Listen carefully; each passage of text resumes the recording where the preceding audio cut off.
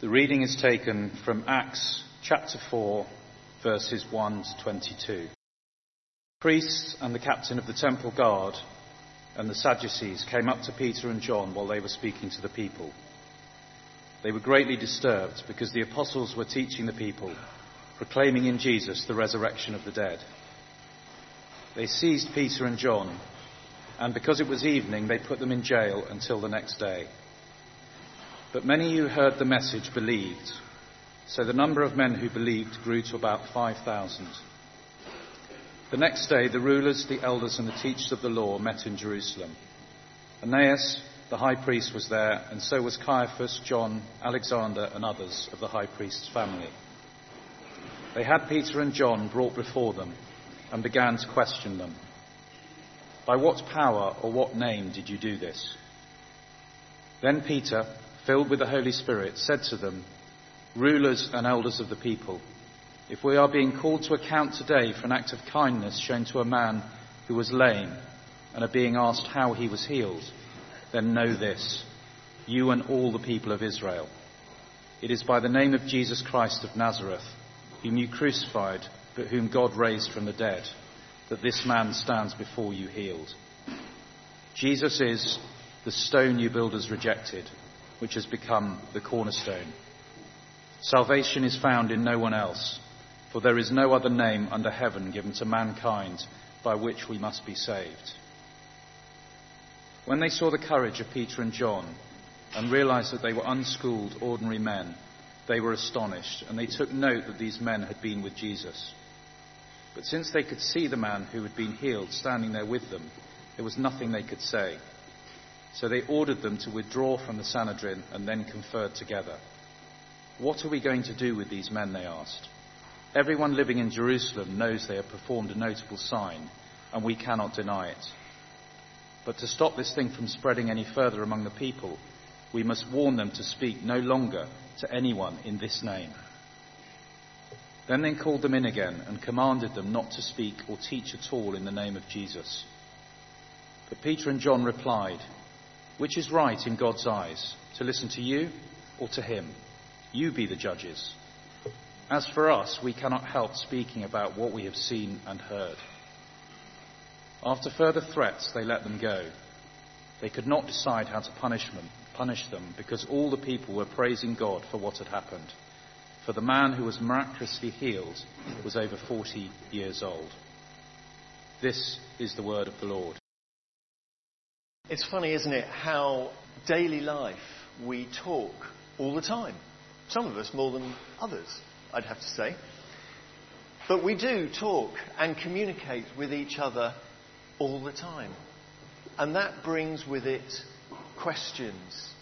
Even if we don't realise, some of the things that we say will raise a question in someone else's mind.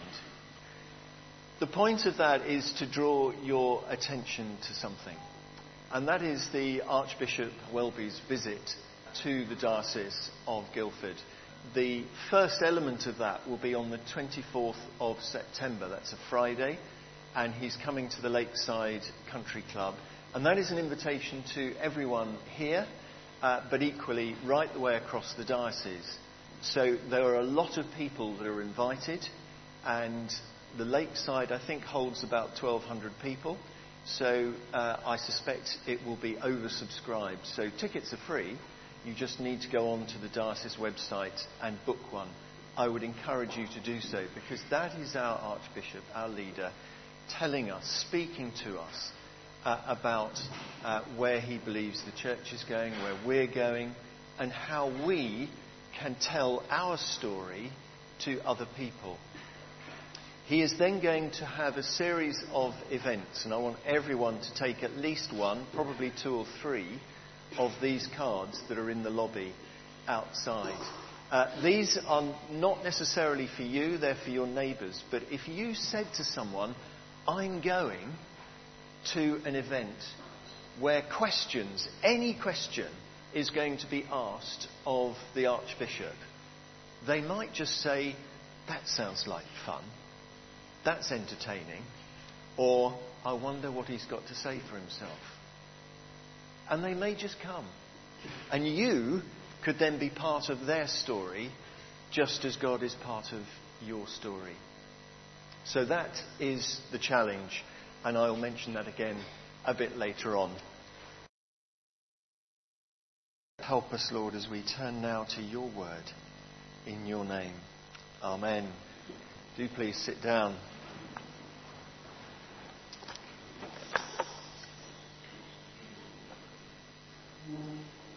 I must try and remember at all times where people are. We've got people now in the vestry, which is lovely. We've got people in the chapel. We've got people online, and we've got people in front of me. So I shall just continually turn around, I think, but hopefully not to blur you. Once upon a time, there was a young lad who loved any sort of sport, any sort of games. He loved meeting with friends in his spare time, and he just liked a lot of fun. He went to a youth group that offered all of the above. There was, however, a catch. And the catch was that it was a youth group associated with a church. And that church said, well, if you're coming to our youth group, why don't you take part in our services? So, on a Sunday morning, every so often, he dressed up in a cassock alb. Hands up, who knows what a cassock alb is? Anyway, he dressed up in a cassock alb and carried the cross in front of the choir as they processed in and out of the church. This took him into a completely different world, and he met a girl. Oh dear. The girl went to a different church. So this young lad thought, I might go to that church and see what it's like. I don't know what prompted him, obviously, but he went to a different church. And there he met other friends, actually other friends from his school. But they were different. They were curiously different. They enjoyed having fun, they enjoyed games, they enjoyed sport. But actually, just as important to them was a person called Jesus. And actually, they thought Jesus was fun. And Jesus loved them. And they loved Jesus. The rest is history. You will now find that young lad trying to tell people about Jesus in a church in Warnish. For the avoidance of doubt, that was me. That is part of my story. Only part of my story. We all love a good story. In fact, probably any type of story, because a story draws us in. They can be interesting, they can be thought-provoking, they can be alarming, scary, horrific, ridiculous. And actually, we probably love them all.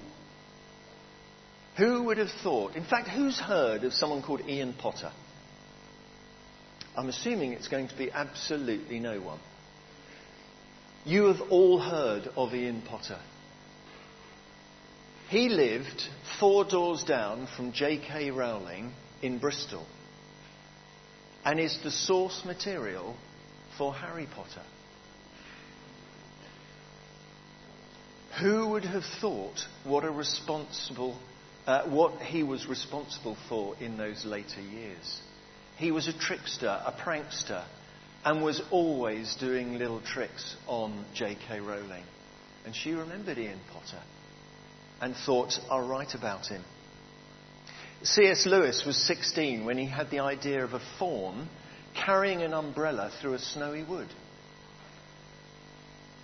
Later, he had a dream about a lion, and he wove them into a story, and it was only actually as he was writing that it suddenly occurred to him the allegory that he was writing of Aslan the lion as the saviour of the people. We all love a good story because it comes from a place within us. It's remarkable how many stories, novels, are actually also autobiographical. Those that love Harry Potter, do you know who Hermione Granger is based on? J.K. Rowling herself.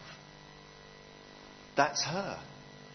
See, it's much easier, isn't it, to write about something, and it has much more credence and realism if it's about ourselves, because we know ourselves better than anybody else.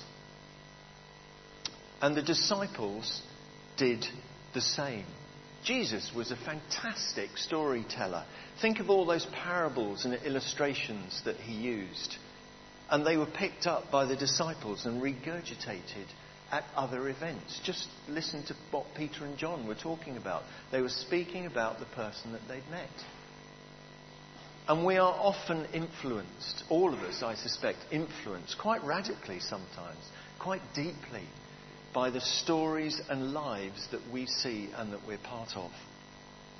See, I was changed by that group of people I met at that church. I was changed by a leader in that church who once said to me, "I really enjoyed your talk. Have you ever thought about being a lay reader?" And I was then changed and challenged by a clergy friend who asked me, when I spoke to him, I said, "I want to do a bit more theological training." And he said, "Have you ever thought about making this more of your life?" I have got my own back this morning because he is the one speaking at Blackheath as we speak now. So thank you, Peter Lavelle. The Bible is a story of individual lives, but it's also the life of a nation. It's the life of a people. It happens to be a story, as Eugene Peterson said right at the beginning, which is archaeologically proven, historically proven in the sense that we know Jesus was a real person, and it's incredibly challenging in respect of what Jesus asks of us. Jesus claims to be God. He asks us to believe that and to change our lives and our lifestyle, our worldview accordingly. And if we accept that, the story of God, the very person of God, becomes our story because he becomes part of our lives. The young lad who first attended that youth group changed the moment he accepted Jesus as Saviour and Lord. And at that point, I began living, actually, I suspect it's the whole life, my whole life, I have been living the story that God has for me. And part of that story, as we read in Matthew, is to go and tell other people about Jesus Christ. It's to make disciples of all nations. And that's incredibly challenging news. We're asked the same question. Are we living out the story of God?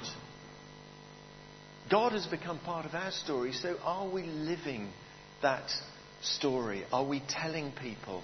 Are we evangelizing? Oh, evangelism. It's a horrible word, in some ways anyway. It's had a bad press, I think, over recent years. We can sometimes remember those mass rallies of Billy Graham, and we think that it was nothing more than emotional blackmail, exerting undue influence on people when they're emotional. What about our story one-to-one?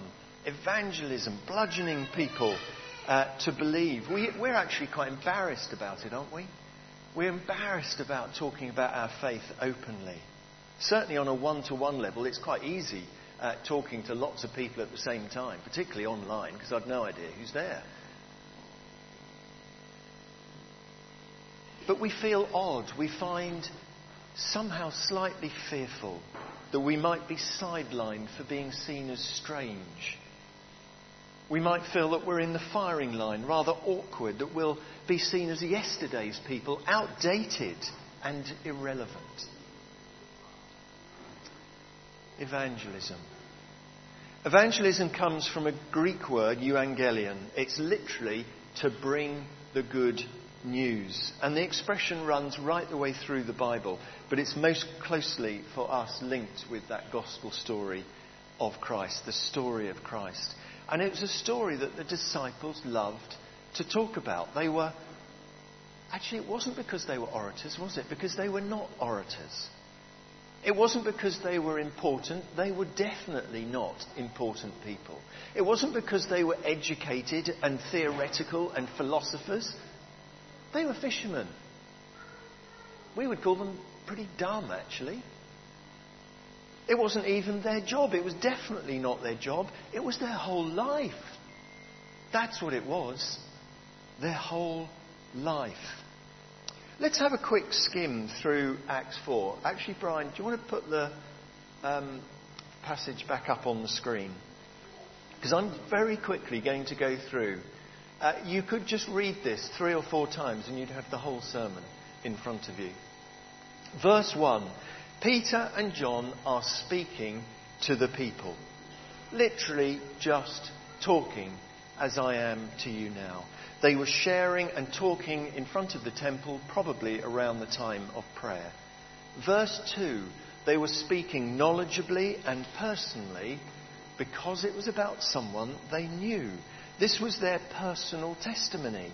It was their own story. They'd lived it.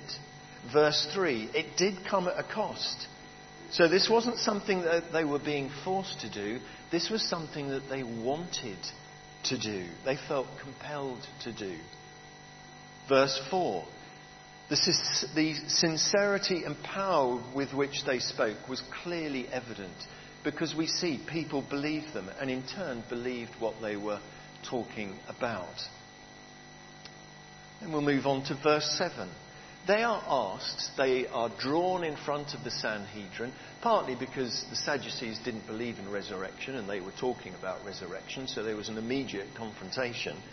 But they're asked, by what authority do you speak? By whose name are you speaking? Because in those days everyone followed someone. Everyone had a philosophy, so did you follow John, Cynthia, Scott, Fred or somebody else? Which teacher are you following? Verse 10, their answer.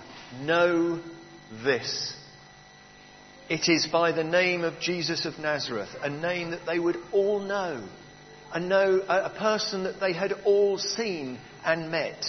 It's his name that we're speaking by. And just to drill that in a little bit more, Peter then thinks, well, if you don't understand that, I'm going to quote some verses to you that you absolutely do understand because this is part of the Bible that you agree with. Psalm 118. And he quotes it so that they would know and hold to be true. These were life principles that they would understand. The cornerstone, the stone upon the stone upon which they were broken. So verse 12, of course they had authority to speak. They had authority because it had been given to them, and in fact it had been asked of them. Verse 13, yes, they were unschooled, they were uneducated people, but they weren't talking about themselves. This wasn't their own thinking, their own philosophy, their own intellect. This was simply a story about someone they'd met and whom had changed their life. And you want proof? I'll give you proof. Verse 14. There's the proof in front of you. A man born lame who can now walk. That is the power of God. So verse 16. The Sanhedrin could not refute what they said and what was before their very eyes. A healed man, a story of new life, a story of rebirth, a story of changed disciples, a story about 2 disciples speaking powerfully about a person that they'd met. The danger, verse 17, was that Peter and John were still speaking. They were letting people know of their beliefs and their changed attitudes and their changed life. So they challenge Peter and John and say, do not speak anymore. We can't do anything else, but we just don't want you to say anything. Verse 20. As for us, we cannot help speaking about what we've seen and heard. The story of Jesus had become their life. The story of Jesus was their story. and they could not help but speak about it. This series is coming from a book written by Hannah Steele called Living His Story. I just want to read a little bit from it for you. That's when I get my glasses on anyway. Right. She says this.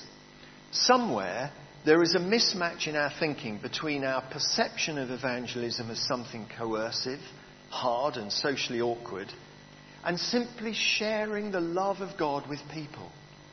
The starting point for evangelism, then, is not from a place of duty or obedience, since evangelism fashioned in the likeness of duty will easily run dry or lack sincerity. It comes from God's love. Pope Francis expresses this beautifully in an exhortation entitled Evangelii Gaudium, which means the joy of the gospel.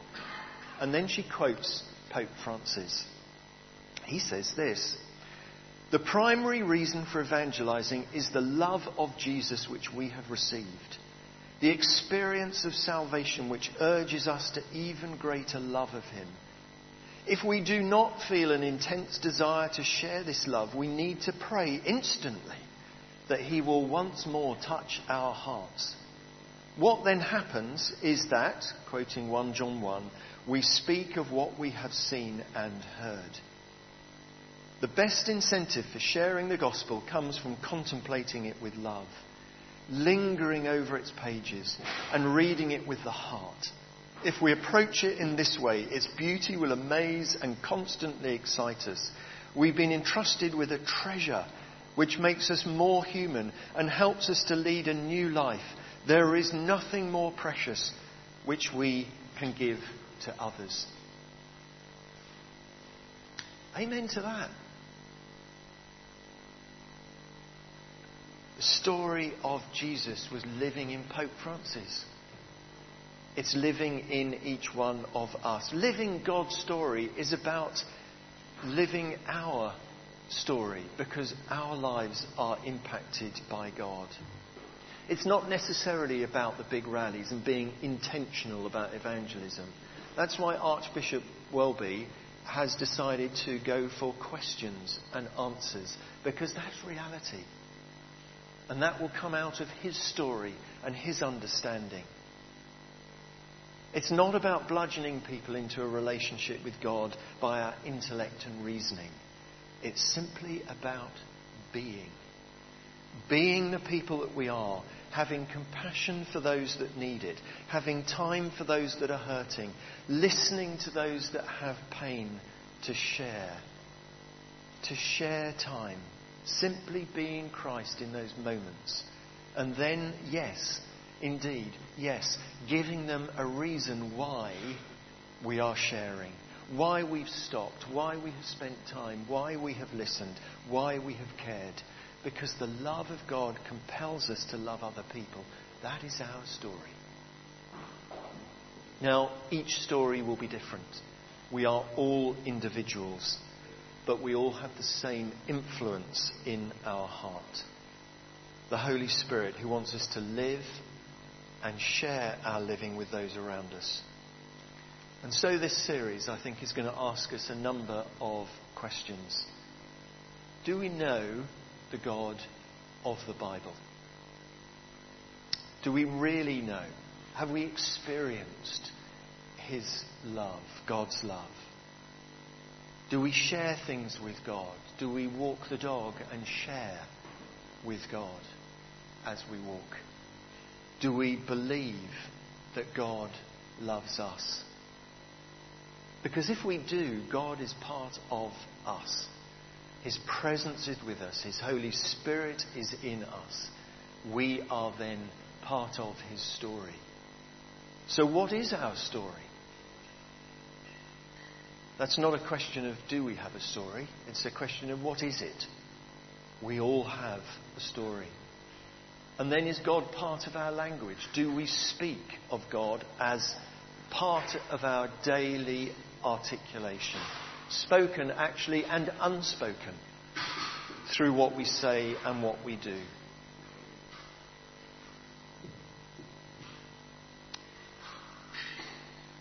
There is a cost to having a relationship with Jesus Christ. And the cost is that his story is our story. We live out the life that he wants us to live. And that should be with real joy, real hope, real purpose. And therefore, it would not be right to hold it to ourselves. I asked the midweek service on Thursday, actually, if at the moment, if you meet someone, they'll probably say, have you been away? And what would you do? So, I'm not telling you. How are you? How rude. What did you do over the weekend? That's none of your business. What? Would we say any of those things? Of course not. Yes, I had a week in Devon. It was absolutely fantastic. The sun shone. We had all of Marion's family with us. It was absolutely brilliant. Thank you for asking. I'm feeling good at the moment. I've had a week off. Been back a week, so it's fading, but I'm still feeling good. And yes, this weekend I had a brilliant time. I had a wedding in church and then had a really exciting service on Sunday morning. We're talking about God's story. Because God's been part of my life for a long time, and it's really interesting to know how I see things differently as a Christian. Do you ever find that? It's just normal conversation.